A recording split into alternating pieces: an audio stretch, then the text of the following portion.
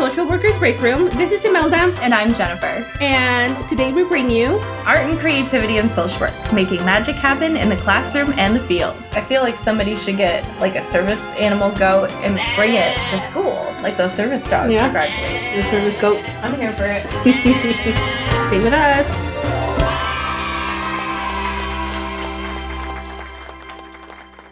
We are very excited to have with us today one of our favorite social workers and ASU faculty, Liz Athens. Hooray! Yay! You are our second guest on our podcast, so I know it's been long overdue to have you with us, and we finally made it happen. Yeah, you're like long-time listener, first-time caller vibes. Totally. I'm so excited and a little nervous. It's Sleepless in Phoenix. Right? Is that what it said? Like the radio commentator? Yeah. So how are you doing, Liz? I'm good. I'm excited. Yeah, thank you. Thank you for being here with us.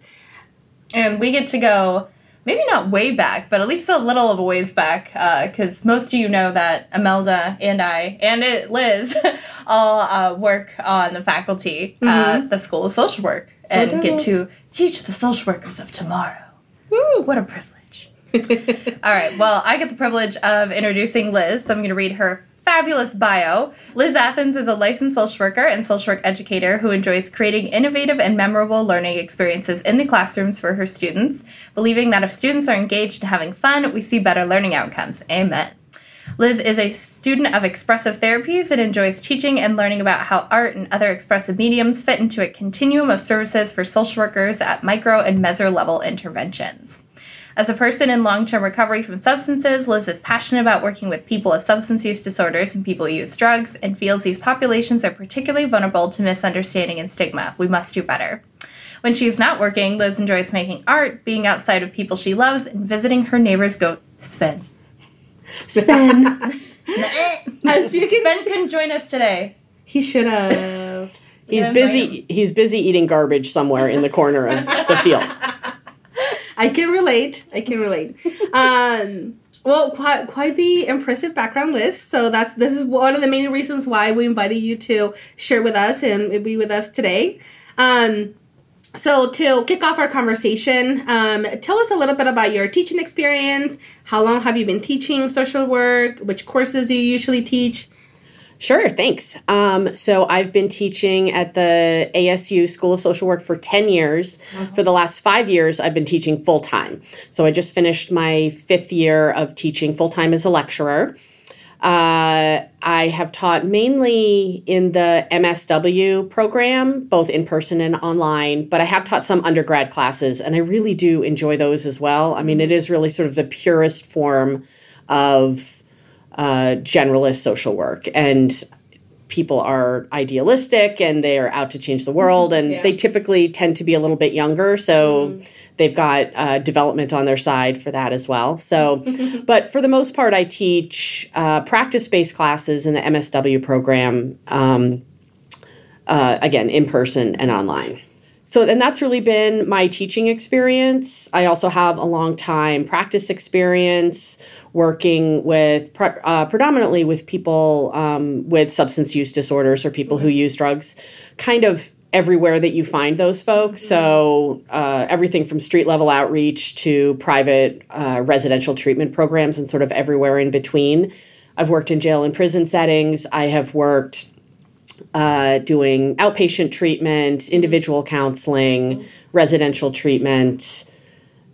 I've worked on college campuses with collegiate recovery programs, which is something that's really exciting. Yeah, that's not something that I don't think I've ever heard of a program like that.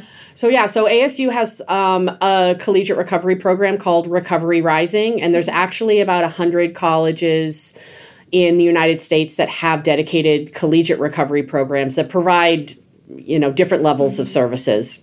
That's wonderful.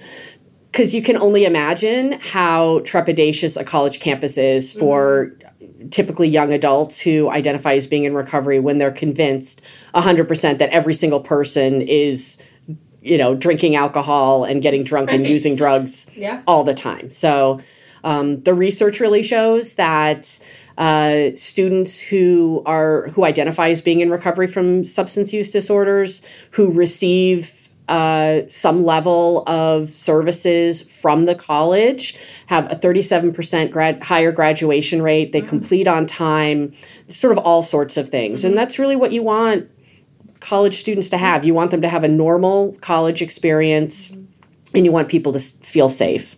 Definitely. So, but yeah, I think that with regards to teaching, I really found the thing absolutely that I've been supposed to be doing this whole time. And I was thinking about it when I was coming in, that there was this moment, and this is a story that I haven't really talked too much about, but there was a moment when I was a student in my MSW program, and I was in the class that's the culminating experience for the MSW program. And they had just switched over from a comprehensive exam to what we call now capstone or integrated seminar. Yeah. And so we were sort of being beta tested, into how do we have students demonstrate, both academic skill and advanced direct practice skill. So it's two different things. And they had us doing something. It was right during the advent of the Affordable Care Act. And so we all got assigned exactly the same assignment to do, and we had to demonstrate. So it was like basically watching the same assignment with the same content on the same topic over and over again. And so I asked my teacher if our group could do something different. And so we created this kind of interactive thing where people were writing on the walls with Post-its and, all of this.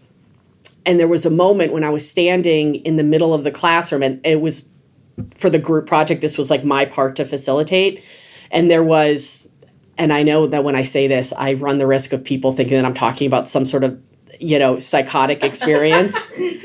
But there was a voice in my head that said, pay attention to this. Pay attention to this moment. And I get chills just even saying that. So it was years before I started teaching, but I didn't realize at the time, like, that's what that thing was. Like, that's what that sort of universal message was, is that you should be teaching in the classroom. And not because I had any special skill in that, but because the environment and the setting and my, real drive to kind of further education, my own education and other people's education, was really at the forefront. And it's just been a perfect setting and a perfect experience for me, much better than working a clinical job going and having a job every single day. Much more sustainable. I tend to like the beginnings of things, sort of the initiation of things, and a semester schedule is perfect for that. Yeah. So new students, new curriculum, new classroom, new schedule every few months. So if it keeps it entertaining and keeps it new. Yeah. Yeah. So it really is a perfect setting for me to use my skills as a social worker. I love it. Yeah. Isn't it interesting how we come to find the stuff that sets our soul on fire in the least expected ways? And I think it's a gift and curse of social work, is sometimes that it's so broad that it takes people quite a long time to figure out that you may not actually need to leave the field. There is probably a part of this that is going to end up speaking to you. Mm-hmm. And kind of thinking of that, when you're thinking of kind of teaching these topics and, helping students find what sets their soul on fire, what kind of things help you decide on, kind of curriculum or material for courses, or the particular things that you bring into the classroom beyond the syllabus? So I like to update curriculum based on the Council of Social Work Education, which is our accrediting standards, basic standards. So we have an additional one here in the Southwest where we talk about the importance of addressing issues of the Southwest. So in Arizona, 29%, I think, of our land mass is tribal land. So making sure that we're talking about working with tribal members. We're also a border state, thinking about how do we address those populations. We have a lot of folks who are aging here. So really addressing, all of those issues. So that's what I like to do. I like to think about what other people who I think are super smart and interesting, what they're doing. I think that is, I'm always happy when people adopt things that I'm doing in the classroom or, anywhere. And so I think that it's important that we're doing that. In the last few years, though, especially in practice classes, in academia, of course, there's always this big emphasis on evidence-based practice and evidence-based interventions. And I'm a huge supporter of that. I think that when we focus too much on that, especially in practice classes, we lose out on something that I think is really magical, which is practice wisdom and the relationship that we make with clients. So tempering that, so really looking for good examples of media and articles and writing that focus on that relationship, really developing that relationship and having our students who become future social workers really trusting their instinct and their gut, because I have not figured out how to teach that yet. Yeah, and I think like anything we do in the field of social work, we learn the theory, we learn the practices, but once you implement it with a specific population, a specific client, we have to tailor it to whatever works for them and their needs and the how their relationship is evolving with the clients or the community that we're working with. So very, very important. And I'm glad that, you brought that up. So I know that you like to also incorporate arts into your teaching practice. And we're friends on Facebook, so I see often all your art projects and you're very talented. So can you tell us a little bit more about that? Like how you find that balance between, sticking to the curriculum of your classes and, the content of the courses, but also doing it in a fun way that it's creative and artistic and engaging with the students. Yeah. So I would say that some percentage of that is self-serving. It's interesting for me. I also think that looking a little bit foolish is also something that we should always aspire to be. So, some of it is that. So, but I do like the idea that our students who are in usually one class of 4 with me, that they're getting something that might be a little bit different, and not that every teacher needs to be like me or I need to be like every other teacher. I like the idea. I mean, I just think of students as consumers of this thing that we're giving them, and, in the most unfortunate capitalist way. But like, I'm aware that it's expensive, it's expensive to go to school, and we should be delivering content that makes sense. These are adult learners. They learn differently than kids do. Adult learners typically need to know why it is. There needs to be purpose for why it is that they're learning what they're learning. Sure. You have about 18 minutes really of good attention with adult learners. So things need to be broken up into, different components of learning.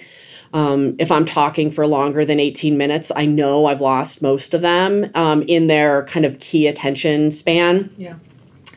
So I try different things. I'll try to do some sort of visual art thing that'll be loosely or directly connected to what we're talking about. I also see anything that I teach and anything that any of us teach and the way that we teach it as something that can be adapted for working with clients. So, and I'll mention that. So I'll say, okay, so we're going to do a little, welcome to class. It's the beginning of class. It's Friday afternoon at 1:30. This is a hard sell. Everything that I give you is going to be a hard sell. Yeah. So let's just get into our bodies and get into the work. So I'll do some sort of self-regulation activity, and then I'll say, do this with your groups. This isn't something that only works in the classroom. Yeah. So I do that. Lately, in my own education around expressive therapies, I've been focusing a lot more on movement and sound. So we do a lot of self-regulation activities, and then we do a lot of co-regulation activities. So how can we utilize movements in the classroom? And sometimes I'll say, if people are like, I don't get why we're doing this. I'm like, oh, I'm just teaching you something you're going to do with your clients. Right. It's added to your toolbox. Yeah. Right. And oh, by the way, it's going to work for you too. Yeah. So side effects may vary. Yeah. So that's, I just try things. I wouldn't say necessarily that I'm all that strategic around it. But I do know that, if I know all, and you probably do too, that glazed look, that happens. And all of a sudden you're like, I'm going to lose them in 5, 4, 3, 2. Yeah. So I'll get up and I have a button, that when you hit it, this odd German voice comes on and says 30-second dance party. And then there's like music for 30 seconds. Oh, nice. And so I'll just say, move it, and after 30 seconds, we get back to it. So it's not like it takes a whole lot of time for it. I have used more and more since we've been back in the classroom, after a year and a half of quarantine and teaching remotely.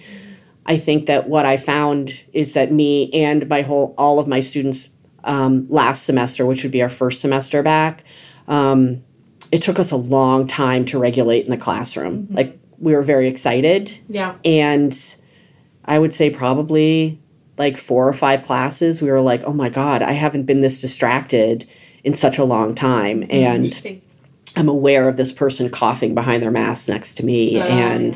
My kid I just got a call from my, the nurse at my kid's school saying that there was an exposure and I got to go pick up my kids and stuff like that. So really utilizing that class time. I think that the classroom should be a cathedral, like I think that it should be about fellowship and it should be about excellence and it should be about trying new things and faltering and being accepted.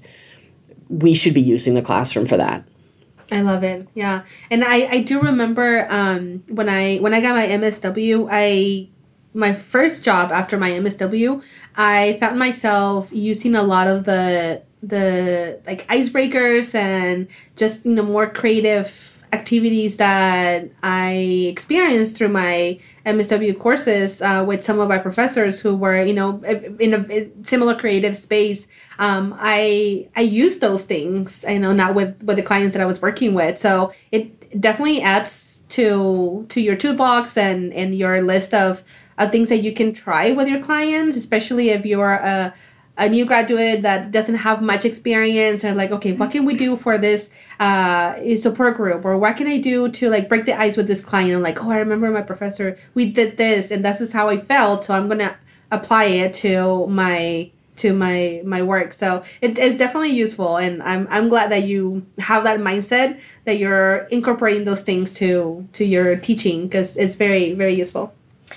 It is. And it's one of those things, I've had the privilege of being a hiring manager for a number of years. And I love hiring new graduates. But when I'm doing their interviews, I'm like, not just tell me what, tell me how. How would you execute this? What exactly would you do? Take me through the steps. What gets you excited? What have you tried before?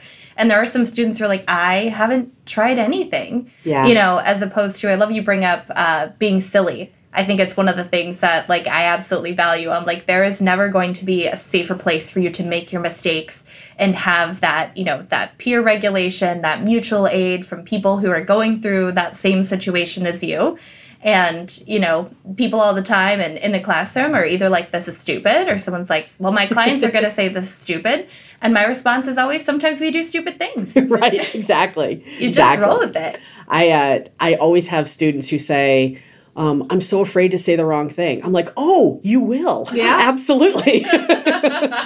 Absolutely. And why not start here? So when I have people doing role plays and things, they're like, I feel so dumb. And I'm like, this is, just like you said, Jennifer, this is the safest place that you're going to be able to do this. So. And I know, kind of building on that, one of the courses you teach is that graduate level course on substance use disorders. Can you tell me a little bit more about kind of the practice of the arts with that specific population? Yeah. So, we could have had a whole, diverging discussion about expressive therapies, which is really, I consider myself a student of. For the past several years, I have been a student of some of the real leaders and lions in expressive therapies, which is very different than art therapy. Right. So there are a lot of expressive therapies. So dance and movement, music, visual arts, bibliotherapy and poetry therapy, and drama therapy. So those are sort of the big ones. They all have their own professional credentials. They have their own requirements on education. They have their own theoretical framework. And they typically don't work very well with each other. So, just sort of, we see that similarly in a lot of industries. Right. So expressive therapies is really identified as utilizing 2 or more expressive therapies or expressive arts therapies, either concurrently or sequentially to address presenting issues, which typically the most research, which is limited, is around mitigating the symptoms of trauma. So, which, I tend to be of the school that like most of the presenting issues that we have are trauma related. Yeah. So there's that component. And when I think about effective treatment of substance use disorders, I mean, there are still vestiges of very draconian treatment of people with substance use disorders, and it is horrifying. So I've been thinking about substance use as an adaptive trauma response forever. So it makes sense that utilizing expressive therapies would make sense. I think that when we think about counseling or therapy, just recently are we starting to look at the body as part of our treatment and how we treat people, and that we have operated, unfortunately, out of that top-down, we'll start talking about people's thoughts and memories and perceptions and cognitions and all of that, and then move down to the emotions and then move down to sensory, when expressive therapies really does the bottom up. So instead of saying, tell me what happened in that traumatic experience, what we're saying is, let's get you in your body first. Like, let's return you to your senses, quite literally, and then move up to the emotions, and then finally make sense of what it is that's going on. And so expressive arts really helps with that. So I think that we're going to see more and more use of expressive therapies, which is, and I can't emphasize it enough, it's not art therapy. Expressive therapies really is, because creating art can have a sort of body-based connection to it, but a lot of people get stuck up in their head around it, and there's a fair amount of comparison that happens, a question that often gets asked is, how am I, I'm not an artist, so this won't work. Yeah. And, I have some opinions about that. Yeah. and actually, that was one of the questions that, so we asked our listeners on our Instagram, any questions they might have, around expressive therapy and all that. And some people said, like, well, I'm not artistic myself. Like, where can I start? Are there any like certifications or trainings that you think that it will be a good place for someone who is like fairly new to the practice that they can check out? So and I want to be clear that like I'm not saying that art therapy or because there's art therapy is a specific modality that people can get licensed and certified in. There's an international certification for art therapists.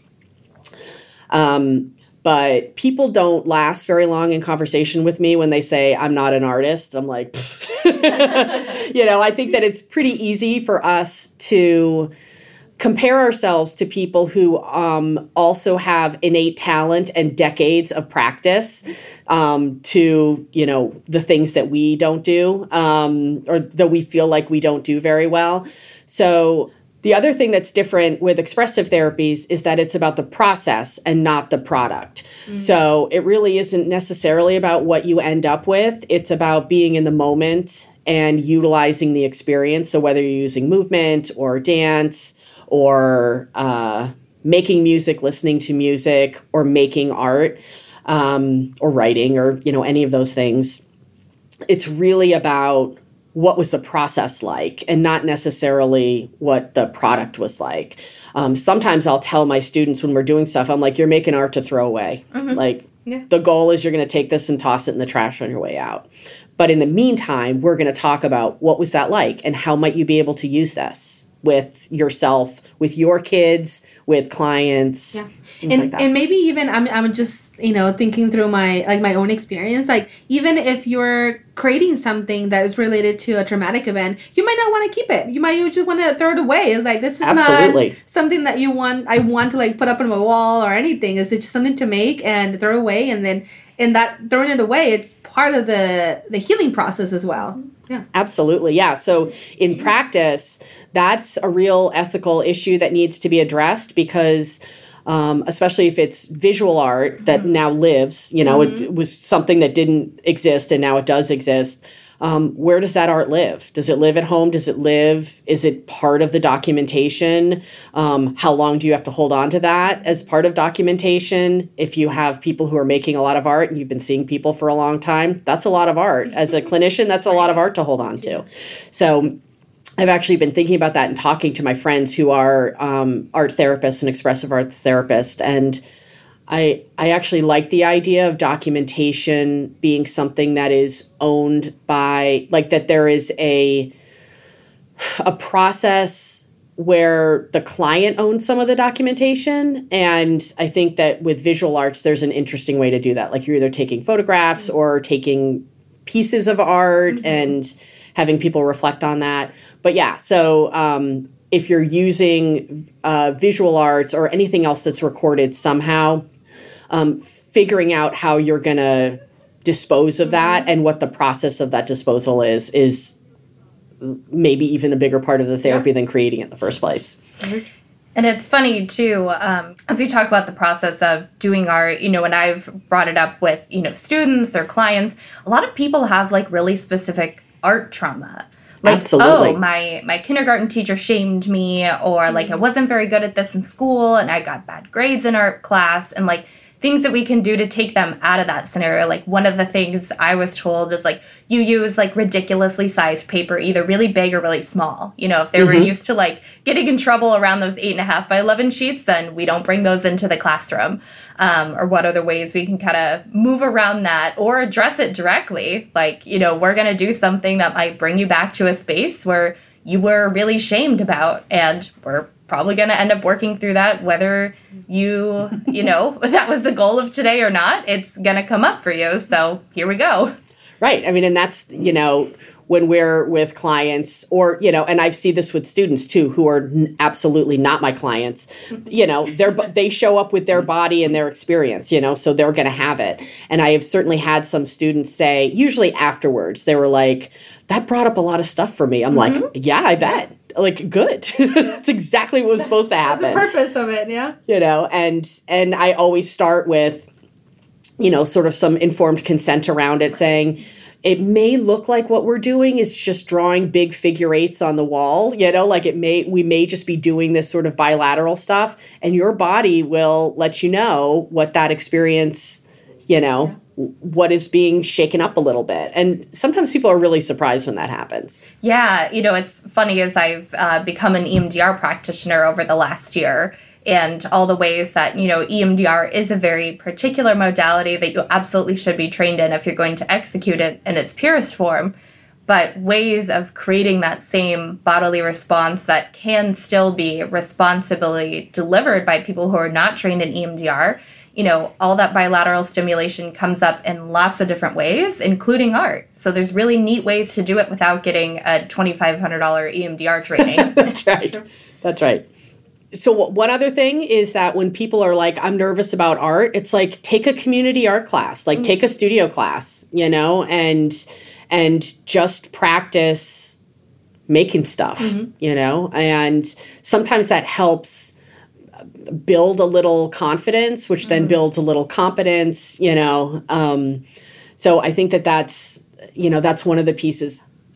The thing I love about our students as social workers taking risks is that they're asking their clients to take risks all the time. And so it's an element of co-regulation, it's sort of saying, you've got skin in the game and I've got skin in the game, and I'm a little nervous and I may or may not share that with you. Sometimes all you got to say is, I'm going to try something. Let's see whether this works. Yeah. That takes the edge off. But that our students, when they're in their field placement and then also when they're working in the field, we should expect that they should be a little bit uncomfortable. It's the cost of doing business in that relationship, I think. We should expect that that clinicians should be okay with being a little bit uncomfortable because we're asking our clients to do that all the time. I think that's one of the things that and especially when we're teaching like over Zoom and stuff, try and really demonstrate to students is that I'm going to do it with you. And I asked them afterwards, like, how did it feel to be able to look up and know that I was drawing right along with you versus you being like observed and you were, you know, my fish in the fish tank and I'm tapping on the glass. Like when I worked with a bunch of play therapists and I'd walk by the little windows, I'd be like, get on the floor. Like if you have little kids in there, get on the floor. It's the same thing when you're doing art with people. Do it with them. Like it feels so much better in that co-regulation and your mirror neurons, right? Like there's science, there's comfort, there's all that stuff. And there's your own joy of getting to play in that moment. Yep. Absolutely. Yeah. And I think it also, the power dynamics, it shifts because now you're my equal. Like we're doing this together instead of like you are telling me what to do and you're observing me. Expert. And you are the expert and I'm the one with the problem and you're observing what I'm doing and analyzing what I'm doing. It just completely shifts the power dynamics in the relationship with the client. Yeah. Absolutely. Yeah. Yeah. All right, so like I mentioned, we asked a lot of our listeners or, you know, our followers on Instagram what questions they have regarding art and social work practice. And some of the popular ones were, like I mentioned, you know, where can people start if they're not artistic? And also, like, what is a budget-friendly way to implement art or expressive therapies into their practice? So you always first and foremost want to start with equity. So any visual art that I suggest is very cheap. You know, it's very inexpensive using the stuff that most people could probably find in a junk drawer, you know, so crayons, recycled paper, old newspapers, I think are really helpful and interesting if you're going to be drawing on them. But I also feel very strongly for clinicians to require that their employers pay for stuff. You know, we do not want to have to go down the long legacy of primary educators who, when they want to do fun things in the classroom, that they're asked that they have to pay for it. Yeah. You know, so when if your employer is invested in you as an employee, they should invest in you as an employee, you know, and they really should. And I just know how line item budgets work. You know, there's always money when a budget is put together that's set aside for stuff like that. Yeah, supplies. Yeah. So don't get into the process. I have to say that I was guilty of it. Don't get into the process of just like buying the stuff. So you always want to think about am I using materials that in a practice or, you know, for me in the classroom that aren't going to be accessible to my clients or my students. It doesn't mean that I don't use them, but it's just a consideration. There's something special about the idea of being like, oh, I get to go to, you know, see Miss Jennifer in her office because she has the good paints, you know, like that's, you know. The good markers that we all wanted when we were little. The good markers and the Sharpies and, you know, all of that. So, yeah. But then there's a lot of other things, you know, music is relatively free in most places. Movement is definitely free. You always want to think about people's, you know, different abilities with regards to movement.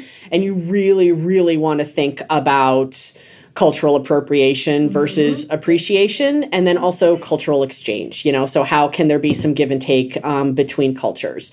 So you really want to be thoughtful about that. It doesn't mean that you can't use things. It just means you have to be kind of deliberate and strategic around that, and thoughtful and reverent and respectful too. Yeah. Yeah, it's one of those things where sometimes, you know, people might even be more willing to engage. Like, we know that culturally, you know, a lot of white folks feel comfortable divulging and being very vulnerable, and that's kind of the expectation of, like, the therapeutic or the classroom setting is you have that power dynamic. And expressive therapies give people sometimes that space, but sometimes people are still really reluctant, which I know we've talked a little bit about today already, but what are some of your favorite things to kind of say or ways that you kind of set the table around that informed consent so that people feel comfortable diving in as much as they can? Yeah. Well, the first thing is I always allow people to opt out. I'm like, if this doesn't feel right, then you don't have to do it. I'm like, but if it feels like you're a little nervous about it, like dig in, like we can get past like some nervousness or some like weird intimidation that we might have about something. But so I always talk like, so if we're doing some sort of percussion, for example, like I'll talk about like what that is, and that all cultures have utilized percussion.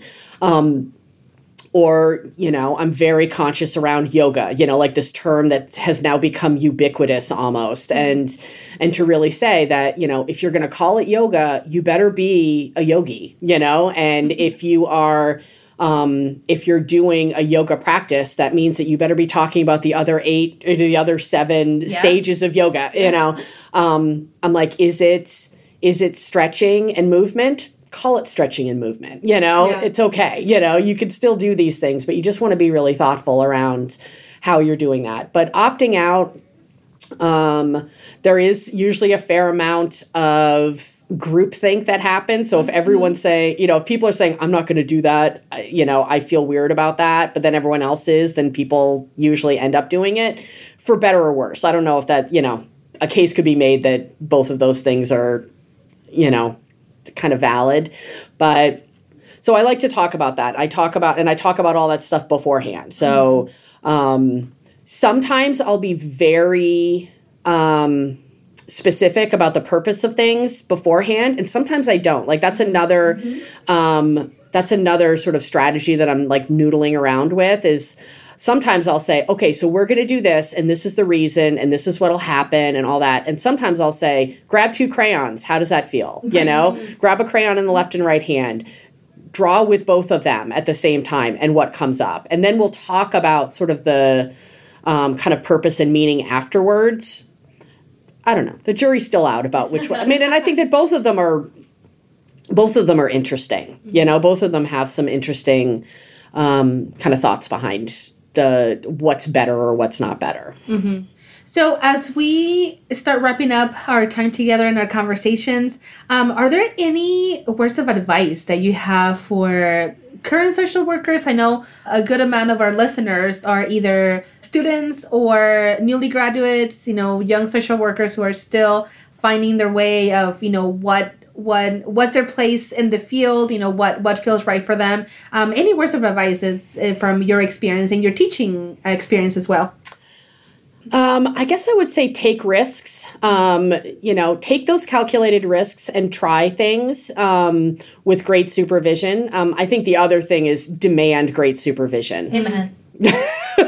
Demand great supervision, especially, well, actually at the bachelor's level and the master's level, especially now, you are all so employable. You are 5 minutes away from being, a multiple like employment options. You do not have to settle for a job that isn't going to pay you enough or isn't going to sort of meet the criteria. Every social worker I know, me included, was terrified, and I spent a lot of time trying to convince people in job interviews that I was the right person. And now I look back on it and I'm like, I should have been interviewing them. Yes. I absolutely should have been interviewing them. I wouldn't have landed at the first few jobs that I had if I wasn't so nervous about it, And it was, I had rent to pay and I had, things to do. Like I understand sort of the motivation behind it. But now I look back on it and I was like, oh my gosh, that was such an amateur move to end up. And it was a waste of time for everybody. Yep. I think another thing that is really helpful is for people to really reflect on not just who they are, but how they are. Is an hour commute going to be a big deal for you? Don't take that job, even if it's a great job, because the job might be great, but that commute is going to just be the end of you. Yeah, eventually make it unbearable, yeah.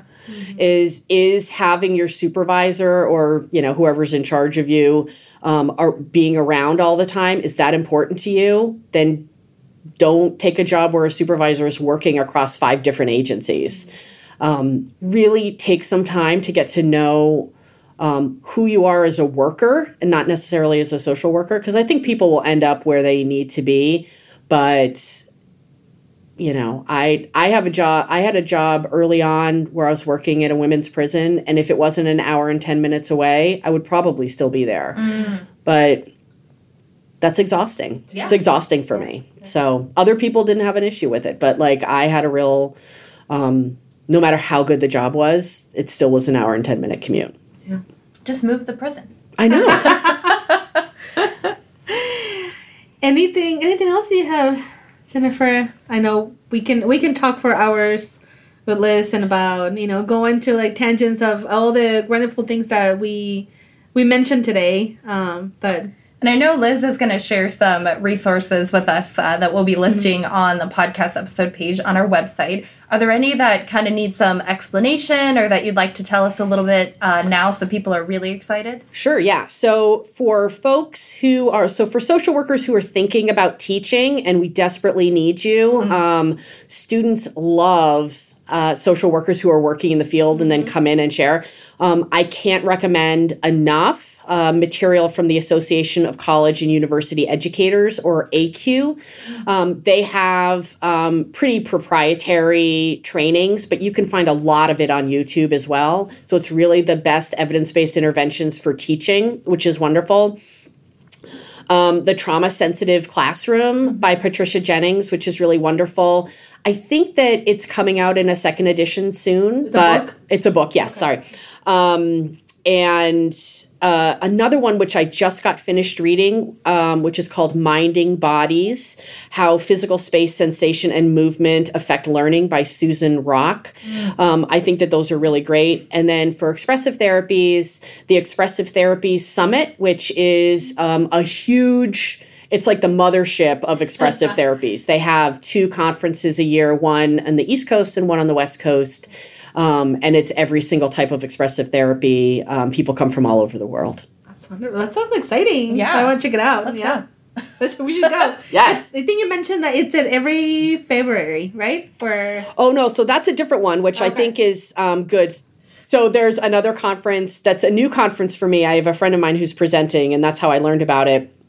It's held every February, and it's called the Creative Trauma Sensitive Schools Conference by the Attachment and Trauma Network. Ooh, wow. And so I think that that'll be interesting. I'm looking forward to that. And they hold that every February. All right. Radical. Yeah. So something to look forward to. Yeah, well, as always, all of the resources and links and books and everything that we talk about in the episodes, it's going to be listed on the website description of the episode, and then also we'll share it on Instagram on the links for the episodes as well. So thank you so much, Liz, for being here with us. Thank you. A fantastic conversation. I know I have a lot of questions.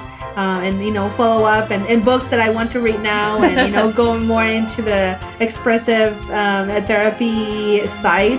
And as always, we thank our listeners for joining us, and we'll see you next time.